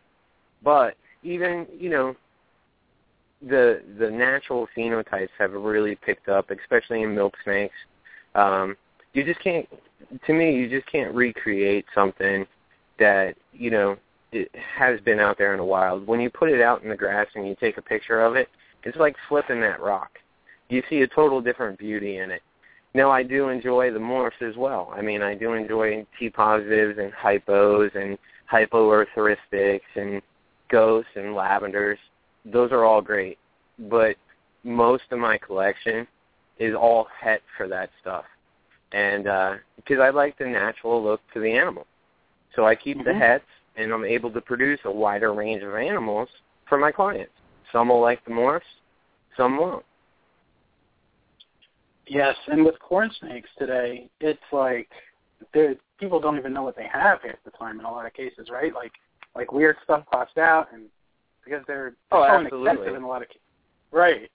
I think that people that are investing in corn snakes are eventually going to see the trend that is happening with leopard geckos, where people are going to be seeking out these guaranteed bloodlines that are only het AML, for instance, or only pure snow corns and ghost corns. James, do you remember the Color Guide to Corn Snakes when you were a kid, that book? I do. Okay. I think I actually have one in the rack still. Of course, right. Now, in the very last page, I'm sure you'll remember that incredible ghost corn that had the yellowish sides, but it was gray and dark gray. I mean, it was perfect. You know what I'm talking about? That last picture in the book? All right. I do. I have never seen a ghost corn like that for sale anywhere. Have you? Oh, yeah. And actually, you see, the problem is with that, with the yellowing of the ghost corn, it doesn't come in until later on in life. So usually, typically, the snake has to be 2 years old, and more like 3 to 5 if you want to see what its true adult colors are. So with snakes, it's a long time to really see, the true colors. I mean, I produce Pueblo and milk snakes from the Zapatitlan Basin, and they are the most cleanest looking babies. But when they become adults, they're the ugliest looking snakes you'll ever see in your life. But the babies are so clean, so crisp, so white. But because they get older, they create in this white area, they create what we call in the Kluber hobby, in Kluber section, as a newspaper print. And all it is just a bunch of melanin that tips up inside the white scales. So they turn into this dull, like, spray-painted black snake. But they're great. I mean, even those newspaper prints is what I enjoy, because it's something that, when I open up that tub or I pull that snake out, I'm like, wow, this is what I would find in the wild. This would be, something that if I was down there, I'd see it crossing the road. So that's kind of what I enjoy. We see so many different types of king snakes and corn snakes being bred today, and I'm talking about the natural ones, and we see the morphs. But out of all of these different species that I see, there is one species that is just inherently lacking in the trade, and that is, which one of the ones that I think is the most beautiful is the eastern milk snake. And why is that? Why is that? And I'll tell you another species I don't see at all, mole king snakes. Well, why don't we see these being worked with in any capacity, really?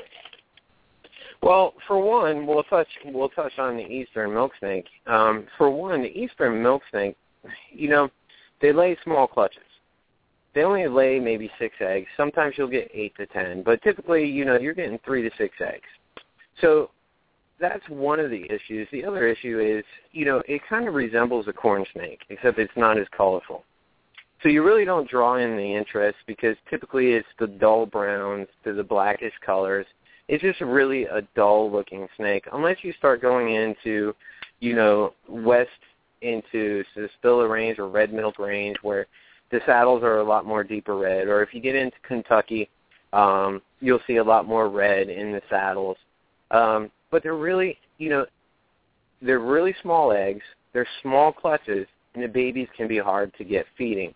A lot of times you have to take a mouse tail and feed them for months before they're able to get pinkies. So, that's why we don't see a lot of those available. And that's the same thing that goes with mole kings. You don't see a lot because it takes so much effort for a breeder to get these babies to a size to be able to sell on the open market. So really, they're available, but you never see them online because a lot of people will only buy them, because they're worth the time. They want to put the time into it. Eastern milks may come around in the next few years. They have a few morphs out now. Oh, really? So, yeah, there's a few morphs being worked on, and so we may start to see a little bit more of the eastern milks come about, and we may see more people breeding them. What kind of morphs do they have in the works with those? Well, right now, for the past few years, there was an amelanistic form found. So I think in not Pennsylvania, can't remember where the guy lives, but anyway, there's an amelanistic form, and then there's an anarthoristic form, and then more recently there's a T-positive form. Oh, wow. Those three forms will actually probably bring that eastern milk market more to a hobby level where there'll be more interest involved into it.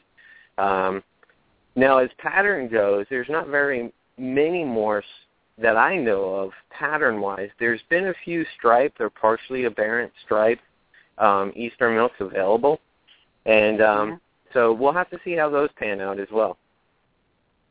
Interesting. And you mentioned earlier that pure white snakes and pure black snakes seem to be the biggest sellers or the most eye-catching for some people, and I would happen to agree with that. Especially in my opinion, what really appeals to me are leucistics, like the black-eyed leucistic balls, the blue-eyed leucistic ball pythons, and of course they call it the poor man's Lucy, which is the leucistic Texas rat snake, and which I have several of here. I adore them, and they're all pretty much nasty and nippy little snakes, but just the look of them and how clean they look, and some of them have normal rat snake eyes that are streamlined, and other leucistic Texas eyes bulging out of their head like crazy. Now, and a lot of people find that undesirable. In fact, some breeders have told me that when that happens, they usually put those down and don't even keep them. I happen to find them amazing when their eyes bulge out like that. What do you know about that effect, and why is that happening in some and not others? Well, the bulging eyes on leucistic Texas rats, I mean, it was kind of way back in the day when leucistic Texas rats came about. It was just common. Almost every leucistic Texas rat at that time had a bulging eye to it, whether it was inbred or whether it was just a genetic part of the leucism in the snake. So, that's where that panned out. When the leucistic snakes were actually outcrossed a little bit more, we didn't see as much of the bulging eyes, and that's pretty much where everybody is working towards. So, over the course of the past 2 decades, everybody's been working towards, a normal eye leucistic. But from what I remember back in the late 80s, early 90s, those leucistic Texas rats always had bulging eyes. And back in those days, we didn't even have the pink eye leucistics, which are actually amelanistic and leucistic snakes. So we didn't even have those. So the outcross, breeders have done it, over the course of the past 20 years to really provide, a better-looking Texas leucistic rat snake. So I have a pink eye here, too. Beautiful. And Texas rat snakes have notoriously been, one of your more nippy rat snakes, as you would say, and but they are, they can grow. They can grow. I've seen six footers. I think I have a picture on file of almost a 7-footer. So they can grow very large. They're very large snakes, and concerned as in a colubrid, but beautiful in their own right. I mean, I owned a pair of leucistics many, many years ago, and until I decided to strictly work with tricolor snakes, whether milk snakes or king snakes. But, you just don't know whether it's a genetic hitch on the coloration or if it's something, because of being inbred. And I think it was just a genetic hitch. A few years ago, I think 6 or 7 years ago, there was another leucistic Texas rat found in Mineral Wells, Texas. And so that line doesn't have any bulging eyes. So that could be another reason why we don't see as many bulging eyes on the leucistics either. So there's 2 different lines of leucistics that are not compatible genetically? Well, I can't quote me on the genetic compatibility. I would imagine they would possibly be on the same allele, so they would actually be genetically, produce the same.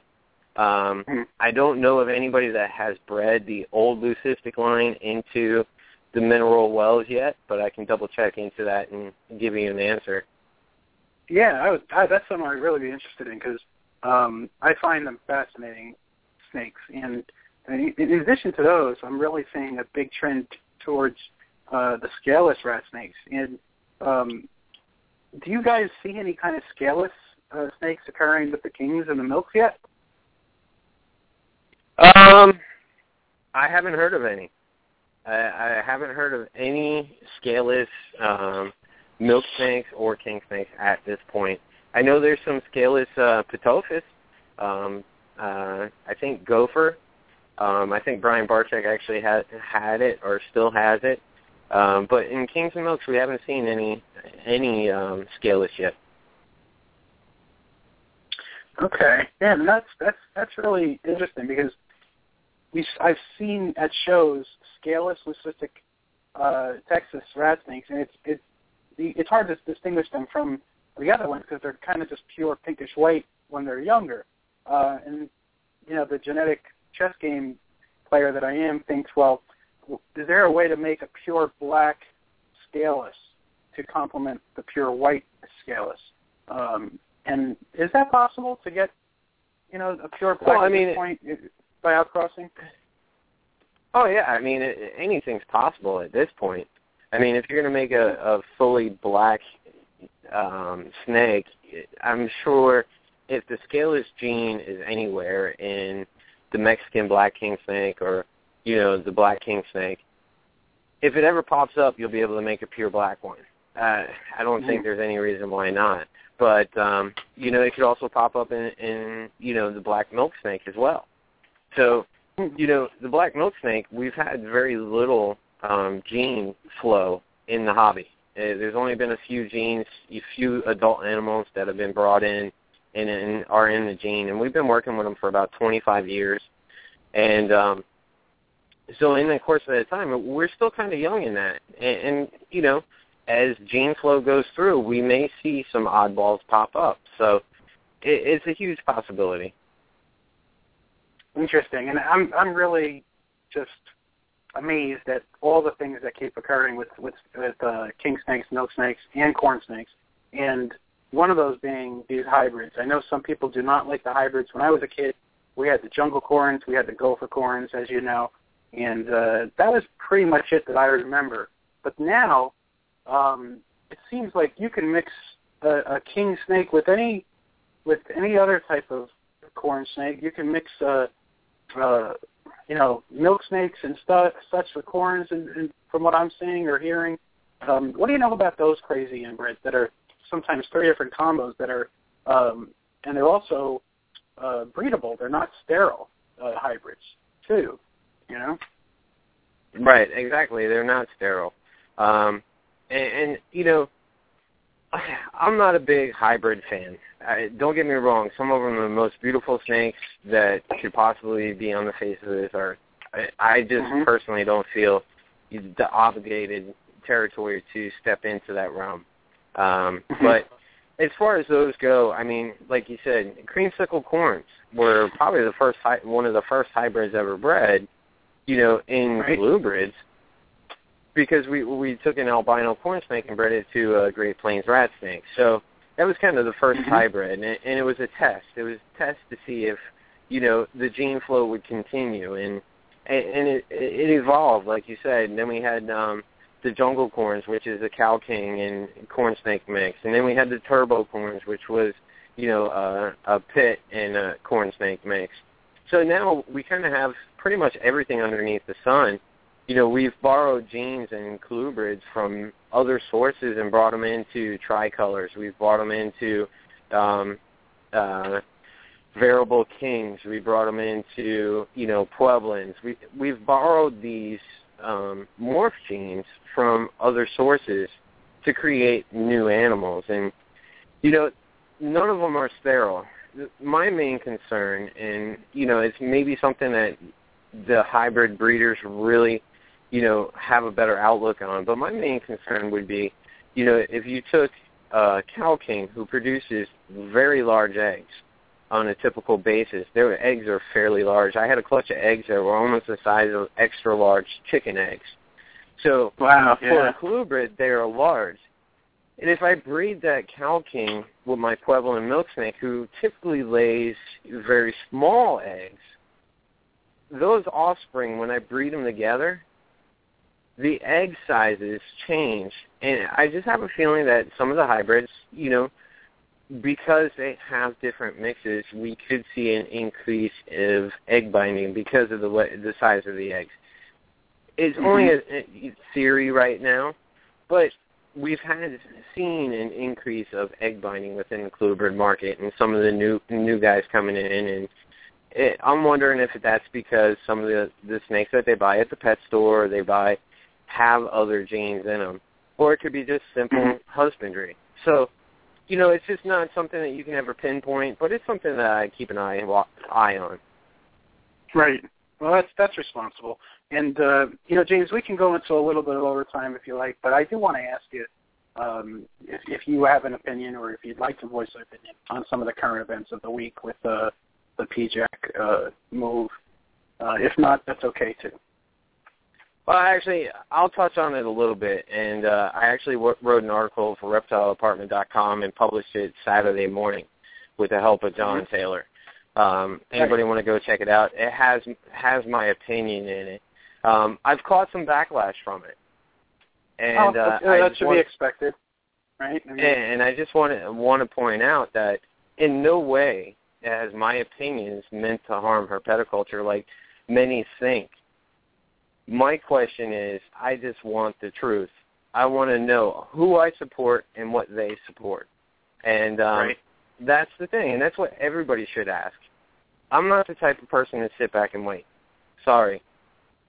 I'm not going to sit back and wait until everything's so bad that nothing can be done anymore. And so the current events, I dislike the hiring of Ed Sayers. I dislike it. I think he's, not a credible person. And, in the article, I put 6 items that I felt discredited Ed Sayers for the position. So, I support U.S. ARC. That's who I support. I support their efforts. I've supported them throughout all my years. Since they were created, I've supported U.S. ARC. I've donated animals to all their auctions at Daytona. So I've supported U.S. ARC, and I'll continue to support U.S. ARC. But I'm not one to sit back and not ask questions. So, as we see the world turn, so to speak, I want to know. Because if the organization that I support supports an organization that supports somebody I don't like, I may not support them anymore. And if U.S. ARC continues to be an ally with PIJAC, I'll have to make a decision. And in my article, as of right now, I'm not supporting either one. So, it's not because I'm not supporting the efforts of U.S. ARC or anybody else in the legislative part of herpetoculture. I support anything that deems important to the hobby. But, and James, you always have to question something.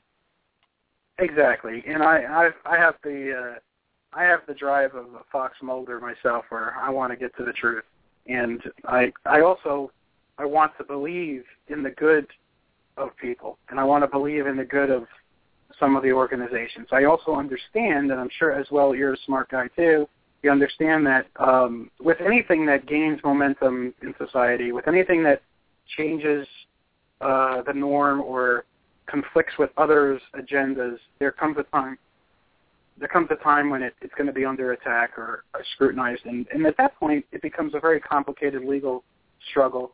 And sometimes things behind the scenes, backdoor deals, things like that will need to be done just to preserve the original goal, so to speak. And who are we to know what's really going on out there? And maybe for all we know, this is the thing that's going to save the hobby. We just don't know all the ins and outs, I think. But there is some good information out there. What do you think about that? Oh, absolutely. And here's the thing: we'll always fight a fight. It's been going on for centuries. There's always been a fight. Herpetoculture is never going to be saved 100%. We're always going to be under attack by somebody. It's just, how do we do it in a way that it makes everybody happy? There's always going to be somebody that doesn't like it. I may not like, the way one person breeds their snakes. Like, I don't like hybrids, but I don't go out out of my way to backlash these people and tell them what an idiot they are. That's what they choose to do. That's who they are. They have the right and the will to do it as long as they do it responsibly. Mm-hmm. Yeah, so to name call, to blacklist, to throw rumors around is just beyond getting to the point. Why? Because somebody stands up for what they believe in, and, that should draw more respect than anything is, hey, I'll put my opinion out there. I'm not going to sit back. Here's my opinion on it. Here's what I found. I did the fact check for the article that John and I wrote. I fact checked everything that was written in that article. And I had PMs stating that it was untrue. But it was fact checked. So, I know. It's one of those things that, hey, it is what it is. Is this the turning point? Maybe. Probably not. But it's going to open the doors for other people with other ideas to come forward, to help out. You don't have to always believe in one single organization. You can believe in multiple organizations that help out the cause. So if the cause is to really, look forward, because here's what I'm afraid of. And this is going years out, and this is what I'm afraid of, and this is what I talked to many colleagues over the past 48 hours about. I'm afraid of being regulated by the government and the USDA instead of being regulated by our peers. I don't want the government coming in my house telling me what I can and cannot do. If I believe a corn snake does better feeding in a deli cup, but because the government doesn't feel that that is responsible, I am now animal cruelty? Yeah, that's not true. I know. Right. So that's what I'm afraid of. In each species that we work with reptiles, each one has their own little niche in the world. So each one can have a special care. So there is no generalization of caring for these animals. You can't generalize it. Some of my milk snakes, they do better in shorter cages, smaller cages. Other ones, they like to roam. So it's not only just the species, it's also the individual animal. And that's responsible keeping. Right. I would agree with you on that, too. Well, James, we are at the end of the show now, and I just want to thank you very much for coming on tonight. It was really thanks for having me, David. Yeah, it was a lot of fun talking about your projects. This is the first time we actually devoted a segment to milk snakes and king snakes, and I think you're working on some incredible things. So I hope that your projects go really well for you this year and all the others that you're still working on them. And just so you know, you have an open invitation to come on the show anytime. And at this point, James, if you want to leave our guests with any closing remarks, please do so. All I want to say to Gecko Nation, Herp Nation, Reptile Nation out there is listen, do your homework, read what you can, and write down questions and ask those questions because no question is a stupid question. You're going to have backlash on everything. So getting that out of the way, go ahead and check out my Facebook fan page, facebook.com/Tremendous Tricolors, and you can see what David and I talked about all night. I usually post pictures every couple days, so there's always some new stuff. And other than that, happy herping. Awesome. All right, James, stay in touch. I'll talk to you soon, but thank you. All right. Take care, David. All right, have a good night. All right, folks, awesome show. Got a lot of information out there. Check out the outro. I'll come back with my closing remarks and then play an awesome song. Gecko Nation Radio is a David Fine Gecko's creation and production. You can visit the show's Facebook page at Gecko Nation Radio. I also have a great family-friendly group on Facebook called Gecko Nation. Apply for membership today. The jazz music you heard tonight was generously donated and created by Jeremy Turgeon of J&D Reptiles. Thank you very much, Jeremy, for the great musical pieces. You can check out Jeremy at J&D Reptiles on YouTube and on Facebook. And a very special thank you to our news anchor, graphic designer, and audio tech, Steve Barker. All the graphics, audio sponsor plugs, and music overlays were assembled by Steve. Check out Steve on YouTube at BC Barker Creations. He has some terrific videos for the herp community with amazing geckos and snakes. Please support the U.S. Herpetocultural Alliance and USARC. Gecko Nation Radio is proud to support both of these organizations. Please donate to USARC so that they have the funds needed to legally protect pet owners' rights nationwide. You can donate to the USARC Legal Defense Fund at www.usarc.org.